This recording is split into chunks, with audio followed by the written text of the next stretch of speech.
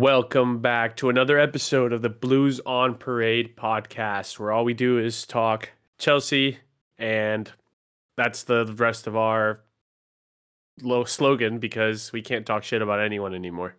And today we're gonna be, discussing not just the Everton match, but sort of everything that has gotten us to this point.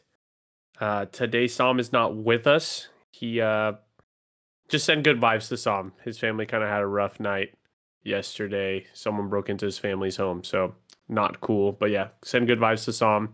But I am joined by our other co-host, Zach. Zach, I want to say, how are you? I mean this outside of football before we get all down and depressed. How are you? I just saw my baby nephew, so that was good. I needed to see him today after what I witnessed from, I don't even want to call it a team anymore. And then if you want to compound that, I'm a sucker because I watched LAFC lose the MLS Cup final on Saturday and thought to myself, you know what? Maybe Chelsea will have a reaction tomorrow and that'll make this an easier pill to swallow. And that didn't happen. But the Lakers won the play-in, which is cool. The play-in tournament, the NBA FA Cup, as we like to call it in our group chat. So that's kind of cool, but Lakers love winning Mickey Mouse trophies. Congrats. Listen, man, other than that, it was rough. And honestly, I don't mind if the rest of the Chelsea games are on Sundays because at least it gives me a chance to it gives me a good chance to enjoy my Saturday and Friday night at least. Whereas early Saturday morning kickoffs is just, at this point, it's a nailed-on guarantee that my weekend's going to be fucked. So I've been better. Let's just put it that way. We'll leave it at that, yeah. I got to enjoy some actual football, and I tweeted this like tongue-in-cheek, but the real sort of Chelsea culture actually played this weekend. They were just all disguised as Aston Villa players. It was a hard-nosed defense, extremely effective counter-attacking game against Arsenal, where they deserved all 3 points. So it was nice to see a throwback Chelsea performance. Unfortunately, it was by somebody else. But Zach, let's get to it. It's we can't really avoid this. Chelsea have gone to Goodison and have lost 2-0 to a very in-form Everton, who deserved every bit of the 3 points today. Pochettino lined us up in a 4-3-3 with Sanchez in goal. Reece James is back in the lineup with Disasi and Badiashile at center back, Kukureya at left back, midfield 3, Connor, Caicedo, Enzo, as we have gotten used to, and a front 3 of Palmer, Broja, and Mudryk. And I just want to start by saying that this 11 was probably like the most fan-oriented 11 we've had in a while. Everyone has been asking for fullbacks at fullback. Everyone has been asking for Mudryk to get a chance to start a game after he has shown his kind of progression and growth. And then after last week, everyone wanted Broja to start. Do you agree with that, at least so far? It was a strong lineup. I mean, strong in the sense of if I was in his shoes, I probably would have picked something similar. We talked about bringing Connor back into the team. Hopeful that his press would be useful against a midfield that's not necessarily ball playing or center backs that aren't necessarily ball playing. Yeah. Broja coming in for Nico because Nico's just been dog shit. Thiago Silva getting rotated and rightly so. Reece coming back in and rightly so. I mean, this is the exact lineup I would have picked for the most part. I'd say 10 out of the 11 players I would have picked for sure. So, in my eyes, no real excuse to not really have a reaction whatsoever, considering that half these guys played against Man U and that embarrassment. And in terms of like injuries, I think this was probably like as close to perfect as you could get in terms of what we've been wanting.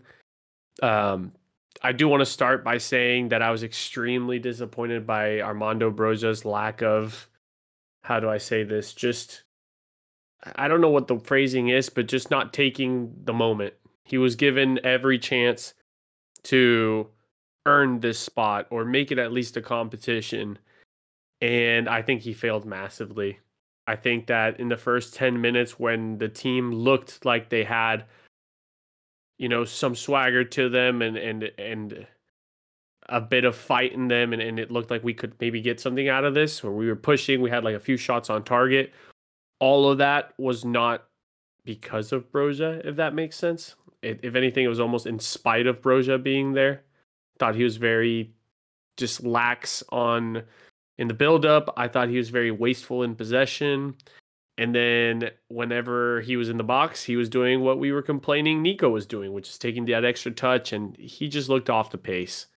Um, so yeah, that was really disheartening in my I, perspective.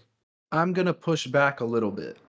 Broja was awful today. I'm not defending his performance in any way, shape, or form, but I'm just very surprised at how quickly Chelsea fans changed their tune on him after he gets his second start of the season. And his first start was over a month ago, so it's not like, he's starting every other game where he's in any sort of particular rhythm. He's a guy who's completely out of rhythm, who's trying to get his confidence back, coming into a team that's out of rhythm. It doesn't necessarily seem to have a particular game plan in mind. So I think he was kind of dealt a shit hand to begin with. And this was one of those performances where it's like, okay, if you're the guy that can pull us out of the gutter, this is the type of match to do it. So I totally get that sentiment. But at the same time, I'm not going to sit here and say Broja's not that guy after one start compared to Nico's, or two starts, in which one of them he even scored and played well, compared to Nico's God knows how many starts he had this season. So I do think we need to see more of Broja. Whether or not we're going to see that confident Broja in a Chelsea shirt remains to be seen.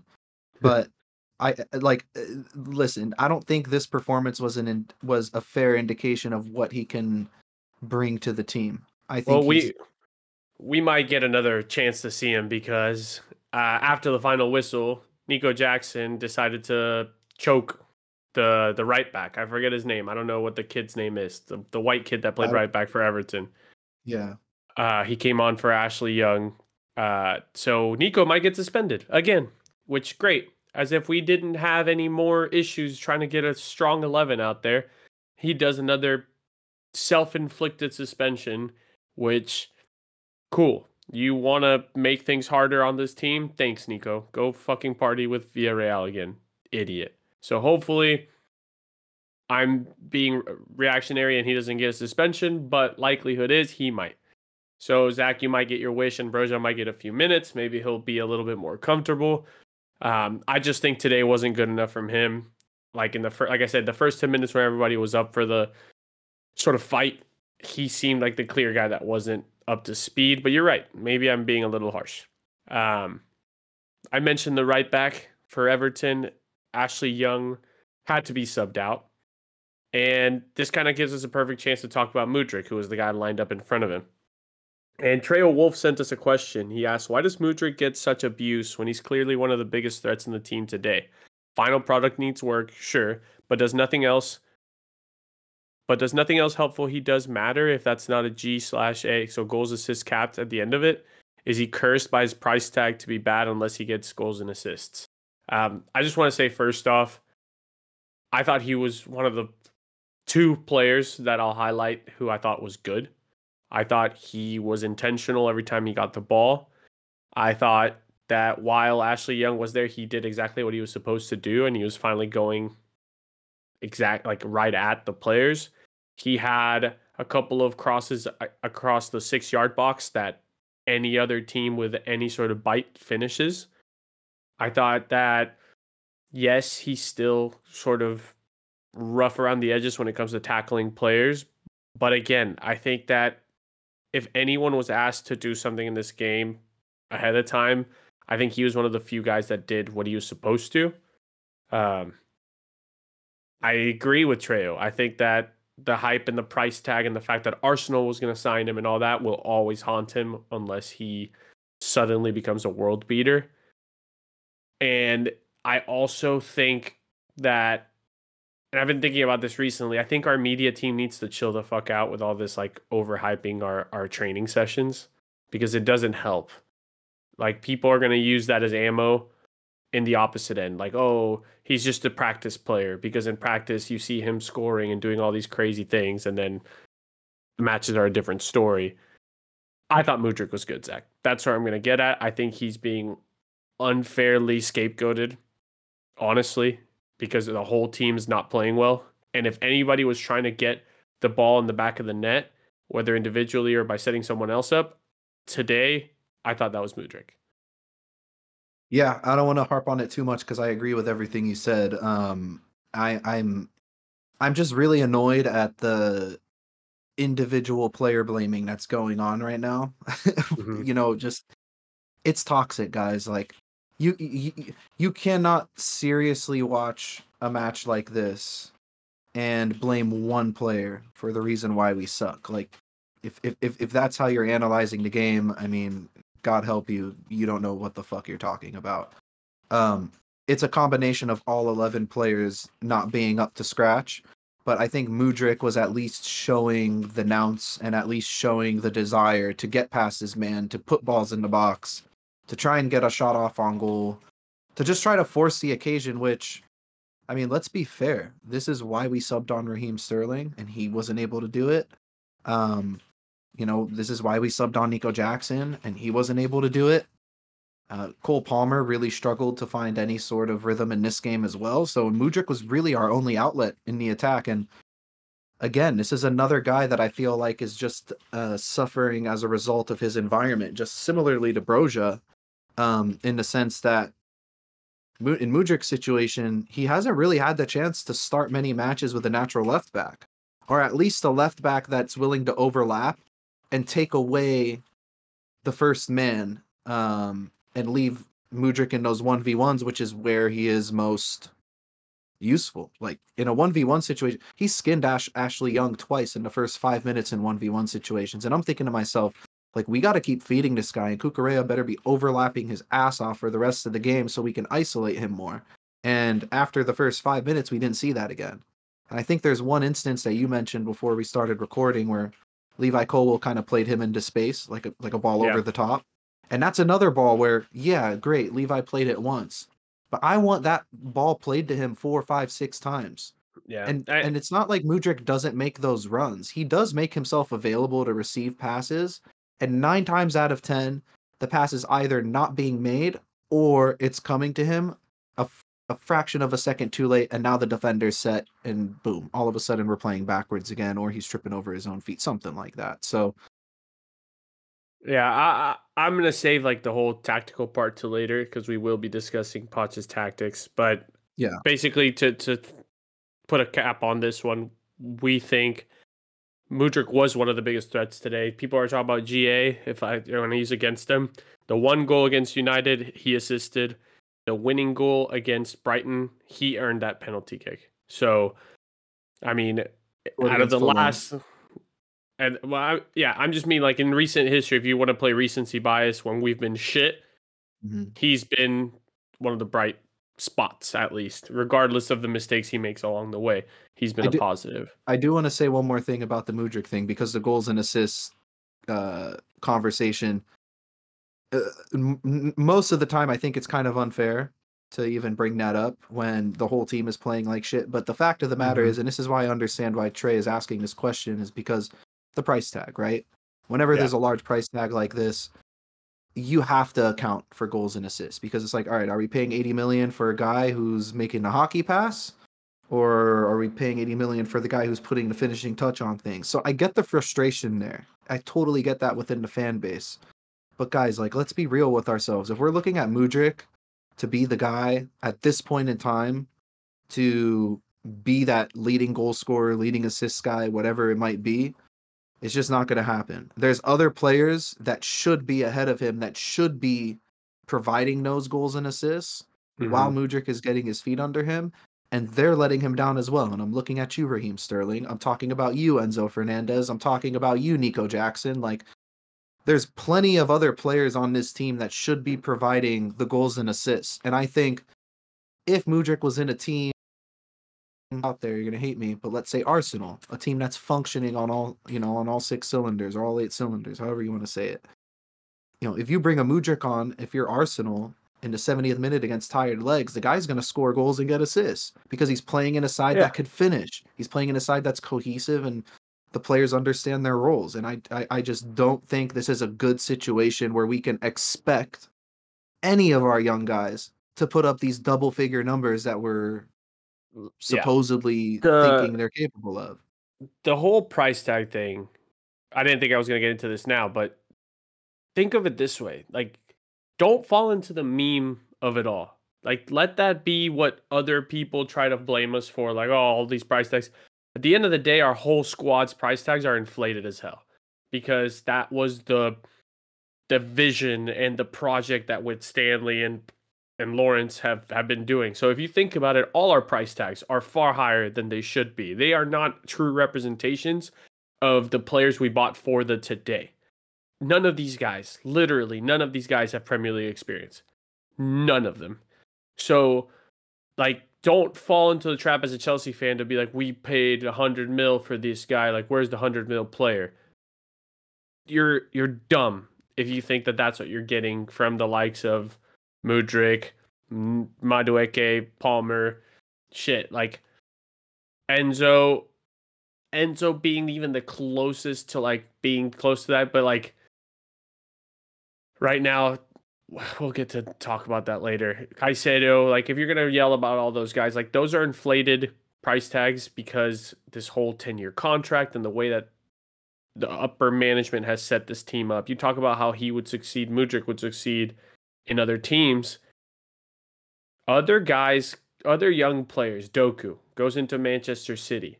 Doku is the one piece in that 11 that's different. He is now aware, like his role is made easy when the other 10 players around him know exactly where to be 100% of the time. Mudryk comes into this side and nobody knows where the fuck they're supposed to be. None of these guys have any cohesion. None of these guys have chemistry built with each other. There is no way, and this might bring me into a conversation we touch later, so I'll leave it at that. There's no way these young guys are going to ever give you consistent goals and assists right now. I'll leave it at that. Because we're still talking about this game. We'll get into big picture later. Wilson for USA is asking, how has Caicedo made this team better? And I hate this question, Wilson for USA. I don't mean this like you're dumb, and I really not trying to say it this way. I think Caicedo has still been one of our top performers across the whole season since his arrival. I think that apart from his like West Ham debut, he has had 90% great games versus not. And as of right now, why does Caicedo look bad? Even though if you watch, like, look up the people that do the compilations of every touch the player has, he's doing magic with what's happening around him right now. This dude is more isolated than when Lampard's first stint happened and you would see the freeze frames of Conte in a giant circle with a gap in the middle. You don't even see Gallagher and Enzo on the same screenshots as Caicedo right now. And somehow he is still getting out of trouble, getting the ball to the front three, far more than I would have ever expected. On the defensive end, like people are trying to make this guy be Conte.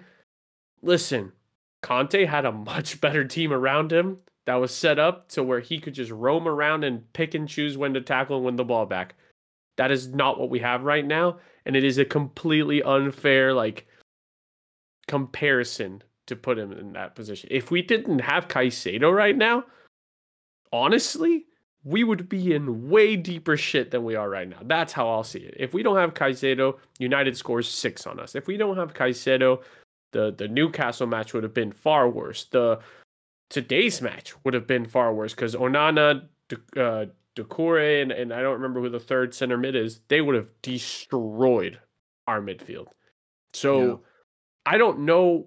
Again, this is another price tag makes people have crazy expectations. Caicedo was never going to score 10-10, like 10 goals, 10 assists. That's not who he is.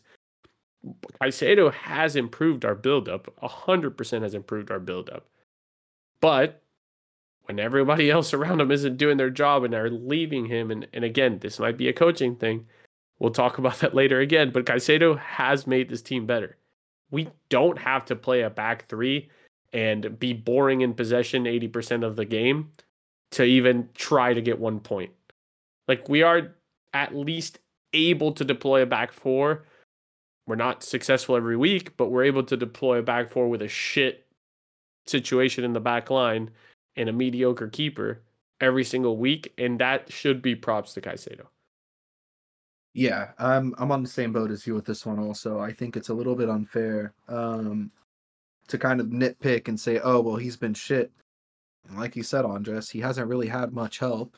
And, you know, we can have the debate later whether that's a Poch thing or whether that's a Enzo or Gallagher thing. But it was clearly a 4-3-3, and Caicedo was on an island alone in the midfield. And the general rule of thumb is you got to stay within 10 to 15 yards of each other. So you can close down those spaces, close down the passing lanes, make sure the lines aren't broken. And the fact of the matter is, the gap was more like 30 yards. I mean, it was sizable.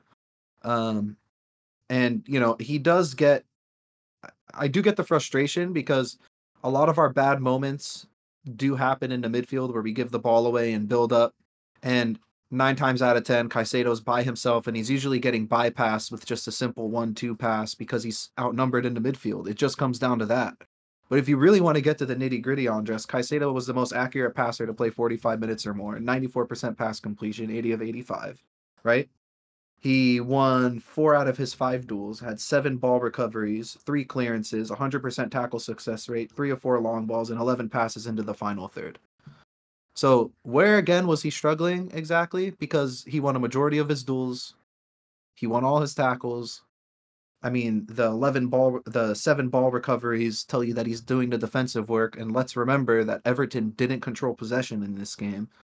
I think he's held his own quite well, and I think if anything's letting him down, it's the players that he's playing next to and a combination of the direction that they're given, because Caicedo is not the guy to man the entire defensive line by himself. He can't do all the defensive work on his own. And for the Conte comparison, Andres, I'm just going to be straight up with it. Anybody who's making a Conte comparison with Caicedo needs to get over themselves. Conte is a one-off. He's generational for a reason. Like, we're talking about the best out-and-out balling DM in world football for what, 6 years, 5 years consecutively? And you're comparing Caicedo, who had 1 good year at Brighton and half a season at Chelsea, to arguably the greatest pure ball-winning midfielder to ever play the game. And on top of that, Conte was completely set up in positions to succeed, right? Mm-hmm. When we first signed him, he was allowed to. He was playing next to Matic, who was the one covering the back line. Mm-hmm. He is shielding the back three. And what does Conte get to do? Pick and choose where to pop in and be a disruptor.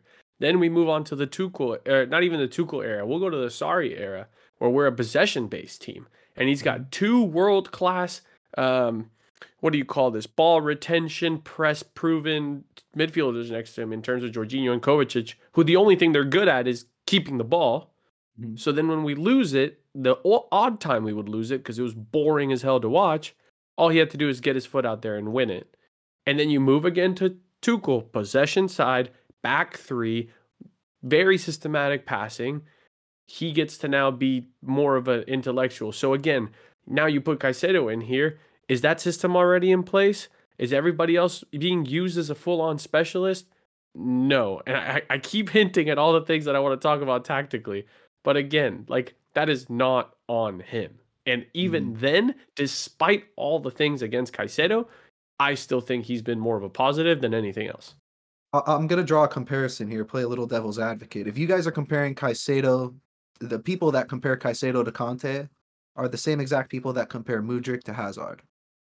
Like, it's that ridiculous of a comparison. It's that much of a reach at this point in time. And it's not shitting on Mudryk or Caicedo because, again, Conte and Hazard were generational one-offs. Yep. Like, these are players that only come once every 50 or so years. So you just kind of need to get over that. Like, it's a different profile. He does bring a different aspect to the game. And the proof is in the stats. Like, if you think he's playing like shit, I urge you to look at his stats. They're telling us otherwise. Yeah.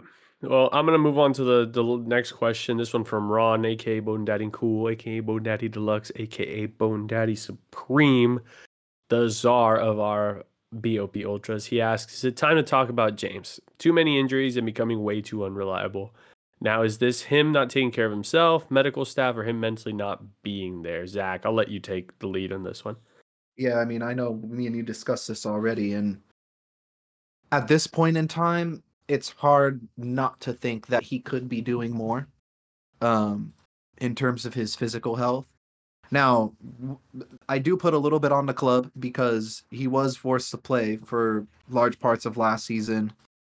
You know, he opted not to get the surgery in the offseason, which I think was just a travesty of a mistake. Especially considering that we have a viable fullback in Malo Gusto. Although he's not healthy right now. In the beginning of the season, he was. And, you know, that could have been maybe Reese could have taken the first month or two just to recover, get his fitness back, and really come back into the team 100%. But here's my right. I look at every professional sport out there, and I look at all of the greats, and I look at all of the players that are, let's say, above 35, or athletes that are above 35. What is the first thing they do when they start experiencing injuries, muscular injuries or joint injuries, whatever it might be? The first thing they do is they drop weight. Hey, look, perfect example, Dwight Howard in the NBA. Kept hurting his knees, kept hurting his back. What did he do? He got the surgery he needed, he got lighter, and he really didn't get injured much in the last 4 or 5 years of his career. Like, he was consistently playing. You know, you look at guys like LeBron James. The dude's 39 years old and barely gets injured. He's not half as big as he was in his rookie season in terms of the muscle mass and the size that he put on. And I know Reece James isn't old, but he needs to take a page out of their book. Like, if whatever protocol you're going through and whatever protocol the club's putting you through clearly isn't working, maybe it's time you look at yourself and say, hey, okay, I tried X, Y, and Z 3 times. I popped my hamstring 3 times. Maybe let's change my physique around a little bit. Let's lose a little bit of muscle mass. Let's drop a little bit of weight. Let's get a little bit lighter. Let's focus more on the cardio aspect. That way, the explosive movements will be less demanding on my joints, less demanding on my muscles. Just overall, he would be in a better situation in terms of career longevity.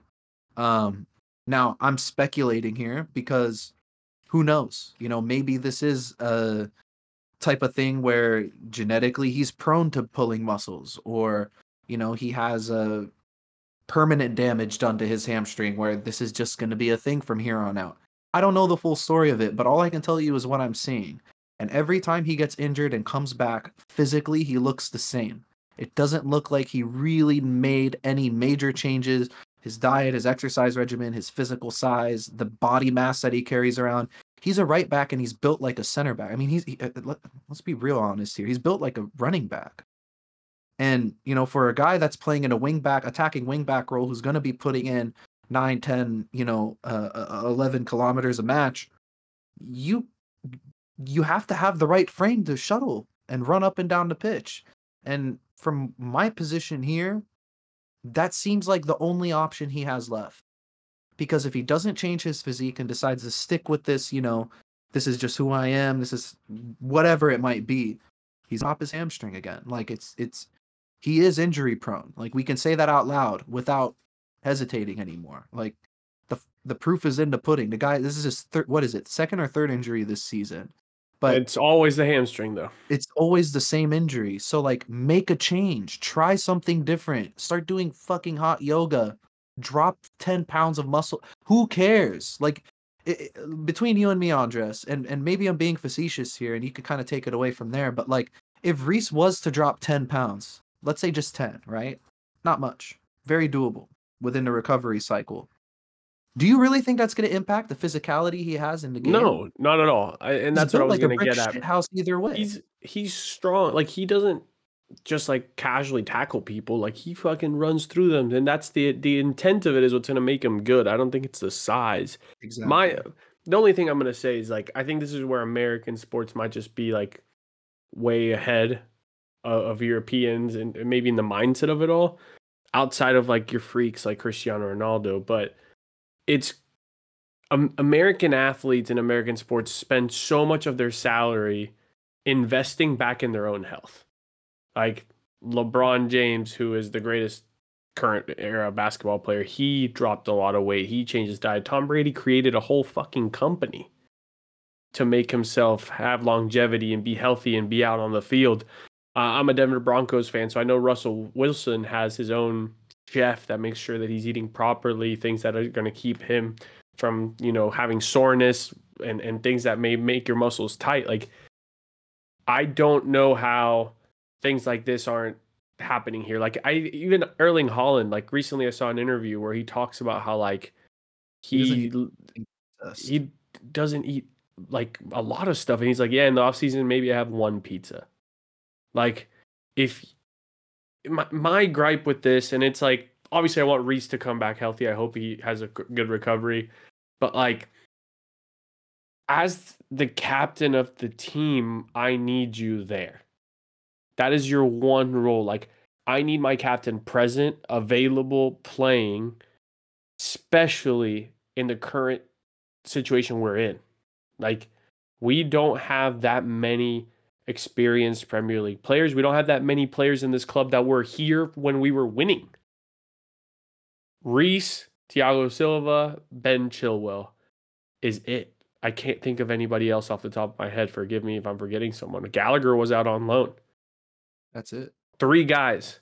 2 of them are our captain and vice captain. They haven't played the majority of the games this season. They're rarely available. And then Thiago Silva is on his way out because he's old. Like, that's it. This isn't a skill thing. So there's only 3 guys here that remember the Chelsea we all compare this current Chelsea to. So I have a major issue with the fact that Reese, who has been talking about the responsibility of the armband and all this, like, perhaps is not giving his current injury history a little bit more. Like, our medical department is an issue of its own. I agree with Ron that the medical staff has its own issues. There's injuries all over the place. But as an individual, Reese keeps hurting the hamstring. Hamstring. Each time, that's at least 4 weeks minimum.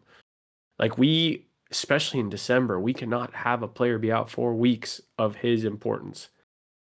Our captain, again, like, these are things that I think I need him to realize. I think he's quite the mature guy. I wish that his personal trainer or whoever his inner circle is would just. I get there's a desire to come back into the game, to push your body to the limit, but it's almost hurting us more than helping us every time he comes back too soon. I want to give a shout out to Michael Conan, one of our ultras. He said from the first minute, what's going on with Reese? He saw it before Reese was pulled. It's like, Reese is not playing like himself. I talked about it midweek that in the United game, he looked atrocious. Yet here we are. I And mean, yeah. and part of it is the management choosing him. I get that. But also, like, nobody knows your body more than yourself.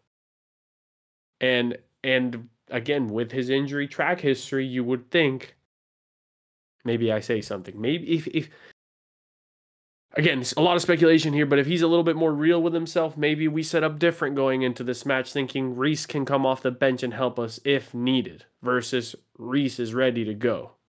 Little things like that could go further and even maybe have given us a different look out here. But that's enough. I mean, we hope he recovers. We hope that things go well and he's back with us soon. Obviously, we're going to miss our captain, world-class player. It's just it's deja vu at this point with Reece James. Every time we see him start, we all wonder, will he finish the match? I'm But gonna enough about ask Everton. the Go ahead. question. It's a difficult question here, Andres. I mean, I think it goes without saying, and we could both agree on this, that this is the most important in recovery that Reese is going to have in his entire career, just based on the amount of injuries he's had. Now, let's say he comes back, plays 3-4 matches, pulls up again. Are we looking at potentially Malo Gusto becomes the greatest investment of all time. Period. Yeah. Yeah, for I'm for right all there with you, the I hate to say it out loud, but like, guys, that's where we're at right now. Like, you can't. I can give you a list of so many great players that didn't reach their peaks or full potential because they were injured in any sport. And I'm really fearing now that Reese is potentially going to be another name added to that list should he get injured let's again. let's hope not. I have my own thought process, and again, I'll get to it when we talk about the manager and what he can do, about how we can help him moving forward. But let's see. I think it's a good time to just move on to the bigger picture stuff. We lost to Everton. Credit to Everton. They're on hell of form. If they didn't have a point deduction, they'd be above us at the table already. There's just no much more to say. They're well coached. They know what to do. And that's kind of where I'm going to go next with Ron's question, and we can get into the bigger Poch conversation. He says, I keep asking, what's our identity? We've gone from UCL champs and top four to Poch saying today we are mid-table. Can this be salvaged? If so, how? Nick Lennartson, can it get worse? What is missing in order to get Chelsea running again? He's still Poch in. He says, I still think Poch is the one. Kendall Higa, he asks, with all the different managers we've had within the last 3 years, what makes anyone think someone else is going to change things? I'd contend Poch is too good for us. Who's going to want this job now? We need to realize we are mid-table at best. Black emoji. Why isn't this working? So everyone's thinking the same thing. Something like, what is the move from here? Is it Poch? What is it? The players, like where are we? Like everyone wants to point a finger. We'll start with the manager, unless you want to start elsewhere, Zach. I mean, I've been very public about that. I think ownership needs to take ownership. No pun intended. It's very disheartening to see how disconnected they seem to be from the reality of the situation, how disconnected they seem to be from the fan base, especially the English fan base. And yeah, we're watching the match from the States, but even watching get the match fans have zero connection with the ownership. They have zero connection with the people who are connected to the suits rather that are connected to the club. And I'm putting directly at Bowley, directly at Igbali, Winston, all of those guys. It goes down to ownership. It goes down to management, poor recruitment, the the thought dream, a brand new one with a bunch of 22 and 23-year-olds, and expect to potentially be for a top 5 or top 6, or dare I say it, 10. We're not even doing that at the so. I know Chelsea Twitter and Chelsea Instagram, all their socials went kind of silent. That usually is followed up by a club statement. I hope the statement isn't about Poch, and we'll get into that. But rather, I hope the statement is directly from ownership, acknowledging Yeah.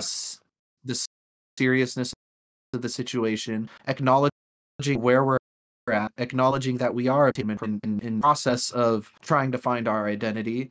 And I also want them to call out the obvious, that the players and the managers and themselves, top medical staff, everybody, just up the scratch. Like a little Yeah. of acknowledgement in that would be great. The fact that they're not saying anything kind of brings up the PTSD of Bowley saying, we're going to win the Champions League last year. It's like, really, dude? Like, you cannot be this naive. This Yeah, and you weren't in the podcast, I think, when Sam and I were discussing. I said that it just feels like he built a baseball team. And I mean that in the way that in baseball, you can literally put random pieces together and it works. Because in baseball, it's the same play every time. The ball gets hit, throw it to first base, out. There is no need to let these guys grow together, work together. There's no learning curve. It's literally nine individuals versus nine individuals at all time. The only chemistry needed is pitcher to catcher. Everyone else is individually batting, like it's all individuals. And in the way that American sports works, it works this way too, right? Where the owners appoint a general manager has an idea for the team, and then they put a coach in place. Well, let me tell you something. That's not how it works in football. Why has Pep found so much success at City? Because Pep has a fantastic relationship with their sporting director. I can't remember his name. He has a really very unique name. How did Arsenal get out of the shithole? You have Edu and Arteta literally being buddy buddy and figuring it out together, because in football, you don't just get the individual pieces. The pieces need to match what the manager is doing. The pieces need to match what philosophy you're trying to put out there. So I think there's been a lot of catfishing going on. I think the owners, and with Stanley and Lawrence, lied to Poch and told him, like, sorry, my dog just came in here. She's just joining the pod, I guess. They lied to Poch saying they would get him the help. They signed lots of players, but they didn't mention that they were going to sign kiddos with zero Premier League experience. I think then they told Poch, hey, keep the positivity going. We're going to get you what you want. And then Poch catfished us in the preseason, telling us everything we wanted to hear. Because at the end of the day, maybe Poch played a little bit easier to get the job instead of being hard-nosed. And now, today, Poch is finally broken. And he said, it's time to reassess. I need the players. And it's been reported that he was asking for months now that I need to have a hands-on role for January. Because just like, who was it that Albie DeGrasso, shout out to Albie, by the way, back-to-back weeks now. Every week we start 7 or 8 20 to 22-year-olds who are in their first year in the Premier League. Why are we surprised that they don't know how to win together and lack composure? If a team did this in any other sport, we expect them to suck. Why are we acting like this would be different with Chelsea? And I agree with that 100%. Like, oh, but Chelsea, we signed players forever. We always sign new players and it always worked out. We've always signed players in their prime. We've always signed players who've won shit elsewhere. We've always signed players who, again, we knew exactly who they are and we bought them for that reason. We got Michael Ballack because he was going to be fighting Lampard for a box-to-box role in the midfield 3. We bought Jorginho because we couldn't fucking keep possession. We bought Conte because we hadn't had a destroyer since Essien and Obi Mikel left. Like, there was a decision made for the profile of every player, and it was the missing piece of a greater picture. And the ownership and the board decided that they wanted to blow it up instead of slowly integrating these young players and slowly bringing in the youth as we go by. Because in their head, theoretically, by doing so, we would never have to do crazy business in the future for big price tags. Mm-hmm. In theory, that sounded good. What I think you and I are asking for here is for them to own up and say, we did too much too fast, and now we're scrambling for solutions. Yeah. Because I think that's where we're at. And as much as, like, I have my gripes with Poch, and I'll get to those in a second, I think he was also promised the world because he didn't take the job for months. Remember that. Like, he waited and he was patient because he wanted to make sure they were for real. And so I think he was overly optimistic, thinking things would happen. Then the season starts. Obviously, the injuries don't help. Like, look at the Liverpool match week 1, how we played there. It wasn't preseason ball, but it was still good. It was still a good product. It was still a great product. Fast forward to today, Enzo needs a break desperately, but we can't bench him because there's no options on the bench because Lavia is still not ready. Not Kukurea, what's his name? Chukwuemeka is still in limbo. I haven't seen that guy in forever. Haven't heard an update with him in forever. Ugochukwu just got hurt. So now we're going to run Enzo to the ground and people are going to start turning on him and becoming toxic fans without realizing that Enzo hasn't stopped playing every single minute for Chelsea since his arrival in January, which was hot off of a World Cup, hot off of playing every minute for Benfica, and he's 22. Moving to Caicedo. Why was Caicedo so good? In the system that he was at, there was no bigger gaps than 10, 15 yards. No matter where he looked, he was going to have an option. Like, Palmer had 7 Premier League starts before joining us. Why was Palmer so consistent like before? And now he's kind of like, oh, I don't know what to do. Because again, I talked about Doku. That was Palmer last year. He was the only guy that was new to that team.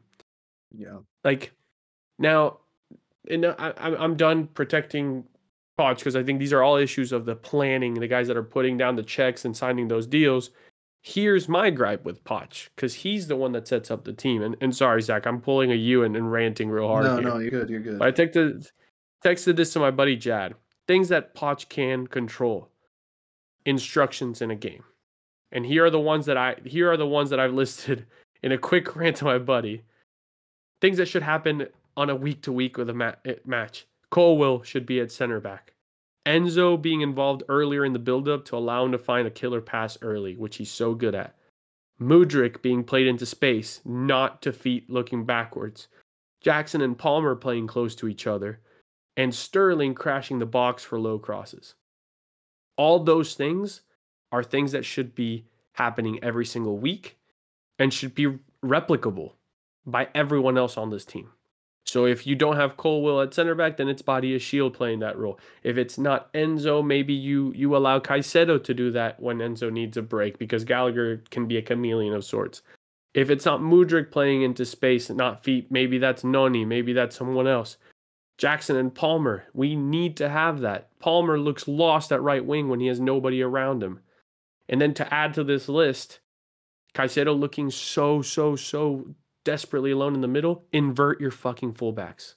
Especially now when we have no healthy fullbacks. If you're going to have to line up with 4 center backs, push 2 of those guys in the midfield and give Caicedo options to build out of the back in like a 2-3 shape. But at least do something that's repeatable for these guys to, even if you can't choose a consistent 11, which again, not Poch's fault, much more of like I have to do what I can do. At least you have the same formula week in and week out because that's how we can see progress. That's how these guys can grow and not learn, maybe not learn the telepathic nature of each other individually, but of what the team is asking me to do. Like that's where my frustration comes because people are saying it does look like we regress week to week to week to week right now. And that's not good. Meanwhile, you've got teams like Wolves, Bournemouth, Fulham, all playing a brand of football I'll leave it at that. They have a brand with far lesser talented players. And yes, they have the experience. Today, the rounds were saying, oh man, we miss Willian. And I was like the biggest Willian hater. But to my own, like tapping myself in the shoulder, Willian was on the low end of what the standard was at Chelsea back then. Like, that's how far we've come. Where like, when Willian became the number 10, I was like, oof, Willian's the number 10 jersey. And I was complaining about that. So how far our standard has come. But that's where I'm at with Poch, man. I need him to stick to his guns for once. Like, show me what Poch ball in quotation marks is gonna look like.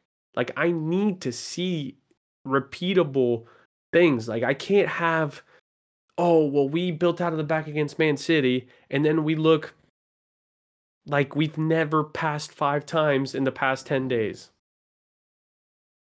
That's kind of how I am right now, man. Like, I just don't. That's my one inch with Poch. Like, I give him grace for the injuries and all that, but tactically speaking, man, these guys gave it everything this time. I'm comfortable saying that phrase today. Against Everton, they had effort. They had it. They were just completely lost into how to make things happen, and that's coaching. Yeah, I agree with that. And just to kind of add to it, I think one of the disappointments or letdowns for this season under Poch has been the reaction that we get from the players on a week-to-week basis. Like, this guy came in and it was clear that, he was really trying to get on the players' side for relationships with them, not just, a football pitch. All these reports of him hosting barbecues and asking about their families and having dinners together and doing various events and, just being social with these guys and bringing them into his office, just saying, how are you as a person? Not, whatever's going on the football pitch. And that's all. That's great. But like you said, we were kind of catfish in that sense. Like, a big part of me, and don't shoot me for saying this, feels like some of the players aren't necessarily playing for him. Now the effort's there, but that could be because they're playing for themselves. That could be because they're playing for their teammates. But I look at guys Nico Jackson's disciplinary issue as case in point of the point I'm trying to nail in here. The guy got 5 yellow cards. The guy got 4 yellow cards. Pochettino goes out in a press conference, publicly calls him out and says Nico needs to be better and pick up these yellows. Very he picks up a needless yellow in the first half, gets suspended for the next game. And then what happens when he comes back? He continues to pick up these stupid needless yellows or get into these stupid skirmishes where it's literally just a matter of losing the mental game. Like, other teams figured him out. Like, position coach and Nico Jackson starting, I'm telling you, back on his skin. Like, pull out all the stops. Like, go full shit house. Let's get him sent off. Let's get him carded. Let's get his head out of the game. Nico's just one example. I'm looking at the rest of the team here, and what exactly is Raheem Sterling's role in this side? What exactly was the purpose of not starting consistently until the last 2 or 3 games? Like, what exactly is the logic of, Levi Colwell out left back? When players don't perform, it needs to be known to them, and those mistakes shouldn't be repeated over and over again. Unfortunately, I'm either seeing the player not react or the manager not react. 9 times out of 10, it's both. And I could go on a list of all of these players and point out, various instances where, the direction necessarily wasn't there. They look like a chicken with their head cut off, or it's clear that they don't understand the direction Poch is trying to get them to play or play a ball into or move into. It's all over the place. Like, do we have any identifiable characteristics of Poch ball at this point in time? I would argue no. Andres, let me just ask you this. And it's not a trick question. Just give me first answer that comes to your mind. What's a characteristic of Poch ball that we've seen consistently this season? Like, if you have to tell me Poch ball in one phrase, what is it? There is no answer. I can't tell you anymore because it's Exactly. changed. It's changed time and time again. And at this point, there is nothing concrete at all. There's nothing concrete because the first couple games, it was a back 4 that turned into a back 3 in possession. Then it was we were 4-2-3-1. Then we decided to go 4-3-3, which in the better part of the season started to make sense. And now I have no idea, man. I don't know. It's not getting better. And yeah, I don't know what to really know, like, expect. And we're halfway through the season. We should have seen it by now. Like, again, I hate saying, like, compare and contrast, but Unai Emery has the best home record in the Premier League. Ange Postecoglou had lost 3 games in a row for Spurs, but then they beat Newcastle today, and he was given leniency because there is a product. He lost Harry Kane. He lost the best Premier League player. There's a what's it called? A pattern, a brand there. I don't know how to say the Bournemouth manager's name, but he came in from this season, the very thing he said, I'm going to press the living shit out of everyone. From Bournemouth. Yeah. And he's committed to it. His players are bought into the idea. Mm-hmm. There is nothing that we've done. And it's not the thing. I can't say, oh, Poch wasn't here all summer. Like, sure, Caicedo, Palmer didn't have an off season, but that's it. Everyone else was here. Mm-hmm. Like, he is now going to be forced to play Ian Maatsen consistently because of Cucurella and Sanchez are now hurt. So Ian Maatsen's going to get to play maybe. But the fact that in those 12 minutes he looked so confident as a left back should tell you everything you need to know, that even Poch is not doing his job correctly, where he can't profile his player well enough to trust him elsewhere. So, yeah, our identity needs to be priority number one. But yeah, I think now the question that we need to tackle is how what can we salvage from this season? Yeah, so we're gonna get into the rest of the season, Andres. I just wanted to mention one thing really quickly here, or rather just kind of make a general statement. A lot of people calling for Poch's head on Twitter, and it's understandable as to why the product hasn't been good enough. Just like the players, he hasn't been good enough. Or not just like the players, just like the players, ownership, everybody hasn't been good enough across the board. But we were talking a little bit before the podcast and just kind of saying, we're both on. We're not necessarily Poch in, but I'm definitely not Poch out because I don't think there's a single manager out there, and I said this last podcast, that's going to make this team better. Like, you can't even bring a Pep Guardiola or Jurgen Klopp into this side at this point in the season and expect them to turn it around. Like, it would still be a tall task for them as well. So I'm not really buying the whole let's sack Poch, bring someone in, and we'll move. It doesn't work that way. So what I do think is potentially reassessing options in the summer could be an option. If the remainder of the season go well. I think Poch is definitely under the microscope now in terms of ownership. But I don't want them to pull the trigger mid-season or even towards the end of the season. They should wait until after if that's a decision that they're going to decide to make. Because again, there's nobody better out there. There's nobody out there that can significantly improve us. And let's just be completely honest with ourselves, guys. We're what, in 11th or 12th, bottom half of the table. Winless and God knows how many. We have all these young players. We have an injury record. We have ownership that has a terrible reputation in Europe. We don't have Champions League football. We don't have top players in the squad outside of maybe Nkunku, which still remains to be seen. Explain to me how we're a destination again besides the money. And I know money talks, but if that's how you're going to pull managers in, then you're never going to see success. I'm Bro, sorry. not just managers, players, right? Players as Like, well. Yeah. It's are a we good are point. we can't keep signing 16-year-old kids. Like, that's Yeah. like, this whole promise of the future means nothing to me. This whole Project 2030, like, at this rate we're gonna be further and further from the top where we're used to being. So Exactly. yeah, this whole thing, I retweeted someone's like, oh, who do we get? Zidane, it was like a list of three men, Amiron from Lisbon, or who was the third, or Xavi Alonso or De Zerbi. I'm like, bro, we aren't getting any of those guys.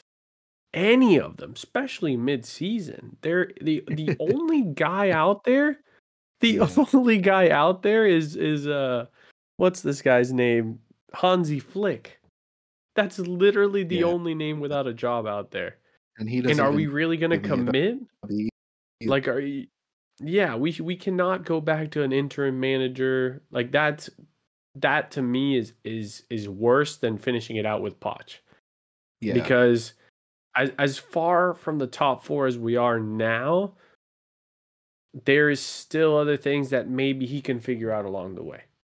Maybe. Well, And again, like you said, benefit of the doubt, because again, as somebody mm, that wanted Poch before he even got hired, like, I'm not defending him until I see something. Like, I'm at a point where, like, you're Poch out, I respect you. You're Poch in, yeah. I respect you. Like, that's where I'm at. Like, I'm just like, what's best for Chelsea right now is sort of sticking with it. And And and see and part of the and go ahead. oh no, I was gonna say and see if maybe Poch can turn the rest of this season into an audition for next season because as of right now, That's all it is. he hasn't built any equity. I don't care about the Man City performance anymore. I don't care about the Arsenal performance. I don't care about the Liverpool performance. None of that matters. Tottenham performance was shit, You have even to though we be won. able But you have to be able to beat the bottom teams too. consistently, that's the key. It's not just, oh, we beat Brighton and we beat a 9-man Spurs and we beat Luton at the beginning of the season. Well, guess what? all those teams towards the bottom are only getting better. They're not necessarily getting worse. Yeah. And, and the consistency in winning is key too. Like we don't go into game as fans feeling confident. Like I remember the Conte days, the Maria days, the Sorry days. We play teams that were at the bottom half of the table. You kind of walked in this going, I'm still confident. Worst case scenario, we walk away 1-0. And it's just a really boring 1-0 win. We get 90% possession Yeah. and we're chilling. With Pochettino, you don't get that sense at all. So I think he is in danger. I do think it's fair for the club to look at him under the microscope at this point in time. But I also think it's important for us to see out the rest of the season with him, purely because there's no better options out there, and you don't, completely throw your toys out the pram at this point in the season, like we've done every single time in the past. It never works. So this is going to be an audition for him. If he can make it through the end of the season and we see some sort of significant progress, and I'm talking in terms of beating the big six teams, or consistently beating teams that are less talented or lesser than us on the table, like that's the parameter. And if he doesn't hit marks, all they're off this summer. I would have no Yeah. issue with ownership reevaluating his position. The other thing that I would like, and this one's harder to gauge, right? But ownership needs to understand how does I mentioned it earlier, that like symbiotic relationship between management in terms of the manager and the directors works, because we can't keep doing this thing where we essentially hire a yes man. Mm-hmm. So Poch has thrown back the first thing, right? We need to do something in January. Give me something to work with in January. Let's see how that goes. Um, Obviously, if our medical department wakes up and we can get some of the players, even the young ones that went away, like Chukwuemeka, if we can finally get Nkunku, maybe that truly is the big difference. But at this point, we need people who can perform now and people who are available. So yeah, I don't think firing Poch right now makes any sense. I don't even know like where we are going to be in the summer for managers to come to us. Like the conversation about Xavi Alonso, forget about it. The only job he'll probably take is Real Madrid. That dude is sky high right now with Leverkusen. He can get them. I think they're in Europa League this year, so he can even get them into Champions League. He can win We're in multiple the title trophies there. race. Why the hell Yeah. would he hit the master reset button and come here? He already got a bunch of young. They even have more experience than we do. He already got a team that was like pushing for top four to like taking down the behemoths that are Dortmund and Bayern. Then you got Amiron or whatever at Lisbon. He probably is not looking to get a mid-table side either. Like we are at a point where, as fans, we really do need to hope that Poch figures it out, or realistically, our only hope is that Mourinho has like a call from God telling him that his destiny is to come back to Chelsea and fix his club. That's literally where my mind is at in terms of who we sign.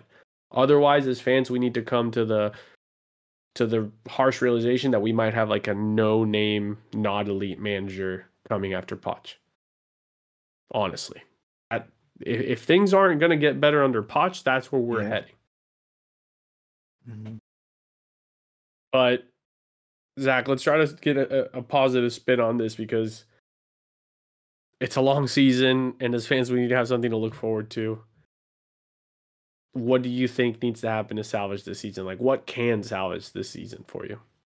And forget Champions League. Like, let's not talk top four. Like, that's not happening. So you're asking like what's an acceptable place in the table, or are you asking what makes you in general the season? What makes you think that after December 11th, which is when we're recording today, that the ship turned around in a good direction? What would make you think that? What could make you think this season is not a total failure?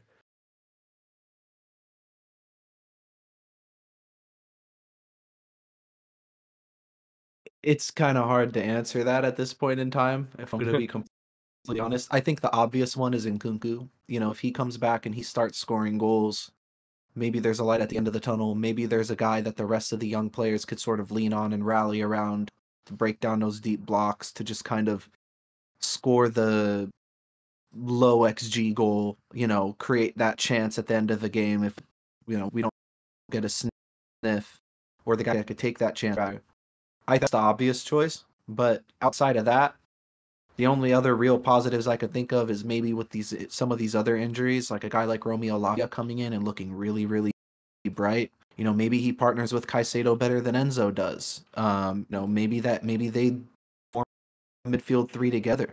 Maybe Chukwuemeka comes back in and really nails down the number 10 spot and keeps Gallagher out on the right wing, or Palmer out on the right wing.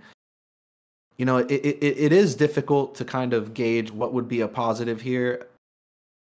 But I don't know. I think Nkunku's the big one. Maybe if we can get a tune out of some of the players. But really the big thing for me is just making sure that at some point this season we see consistency with performances.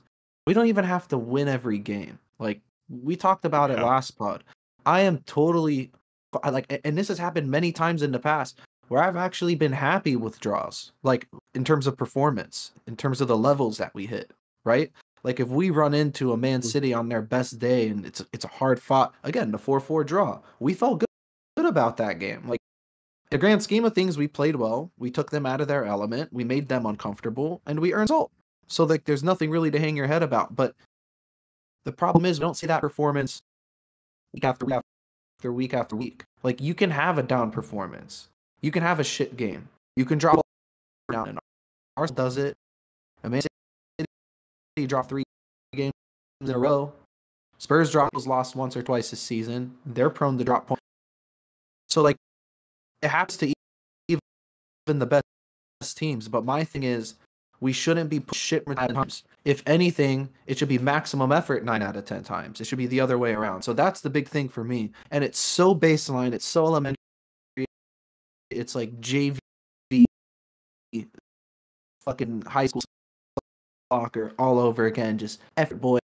But that's kind of where we're at this point, because I'm not expecting this to beat any of the big. I'm not expecting any of these players to just start banging 10 plus between now and this name. And that's assuming he knows what the hell's going on with recovery. So yeah, I mean, I'm just gonna kind of leave it there before I talk myself into any other trouble. But it's just let's just chalk it down to this: Nkunku and consistency. I think those are the only 2 realistic positive outcomes that could happen this season. Nkunku being the more likely of the 2. Yeah. For me, it's like a cup run, right? Like if we somehow, like let's say like the consistency portion isn't there and we win a couple, we lose a couple, and we just float around that 6th to 9th place. Because again, I want to be top half of the table. Like if we're going to turn it around, we have to be top half of the table. And I think that's realistic. If you throw in a cup run in there, I think that shows that these guys can bring their level up, because those are elimination games. So you have to get those results. I think we have Newcastle later this month and then Preston at the very end for the FA Cup. The Carabao Cup is kind of there. Like after Newcastle, I don't know who else is left. Like I don't think there's any big guns left. I could be speaking out of term. But even then, like it's just so far. Let's see, EFL Cup. We have Fulham, Everton, Middlesbrough, and I can't tell who that is, and then Liverpool, West Ham. So we wouldn't even see Liverpool until the final. So that's a trophy that if it's there, if it's something we can aim for, if we beat Newcastle in the cup run, that I think would be super important. Just because, again, those get you into the lower tier European ones. And I think these players, if it seems backwards because we should be performing when we only have 1 match a week, right? Mm-hmm. But if we're going to try to grow with this team and we're going to try to potentially, if it comes to it, get a new manager, we need to have that extra competition. So to me, it's like, how did we turn this around? We qualified for one of those, and it's not going to come from the position on the table, in my mind at least. So that would be something. And then just maximizing the value, like maximizing the players that are supposed to be maximized. Like Enzo and Caicedo should be miles and above, visibly better than Conor Gallagher. That's something that, like, the people that are right now saying like, "Oh, Gallagher's our best player, like our best midfielder. Holy cow, that's amazing!" Like, no, that's not amazing because that means our recruitment is complete ass, and we shouldn't have spent 200 million. Like, I want them to be the amazing ones, you know? Like, I Yeah. can't have this be so backwards. Um, so yeah, I think can we turn it around to an extent? We can turn it around to where it's like, okay, it wasn't a total disaster, but it wasn't worse than last year. Like that's literally my new bar. It cannot get worse than last year. Please don't let it get worse than last year. Um, but yeah, man, I don't know what else to say at It, this point. I mean, we play Sheffield next weekend. I mean, I guess that's a positive, but I don't know. They won though. Chris Wilder came back and they already won a game. Yeah, I know, and hopefully that's just a manager bounce, but it's hard to feel confident about any game at this point in the season. I mean, I was watching the Luton and Man City game, and Luton played really well. Scored Yeah, first. yeah, they took the lead in the first half, and granted, City really just opened the floodgates in the second half. But I mean, you're talking about the most expensive ever assembled Premier League 11 against the cheapest ever Premier League 11. Probably going to lose that one, Luton, but Yeah. they're playing well. You mentioned Bournemouth; they were in a relegation battle. They're playing well. Everton in a relegation battle. They're playing well. The only teams that are really sucking right now is us and West Ham at the moment. Tottenham got out to win. So it's like I feel good about what we go into. And that's why I'm harping on the quality of the performance and not necessarily the quality of the results for the rest of the season. And I never thought I would say anything as Spursy as that in my entire life, but here I am. There's really nothing else to look forward to. Yeah. It's it's a weird spot as Chelsea fans to be where we're at right now. Um, for the benefit of the club, we need to get something figured out because, like we alluded to earlier, if we don't turn some sort of thing around, good luck recruiting players, good luck recruiting managers, good luck recruiting, hell, even a sporting director, should the owners give up on with Stanley and Lawrence. So the we need to get out of this funk or we will be stuck in like a limbo of mediocrity for what could be years. Because everyone who's hoping for Osimhen, oof, I got news for you.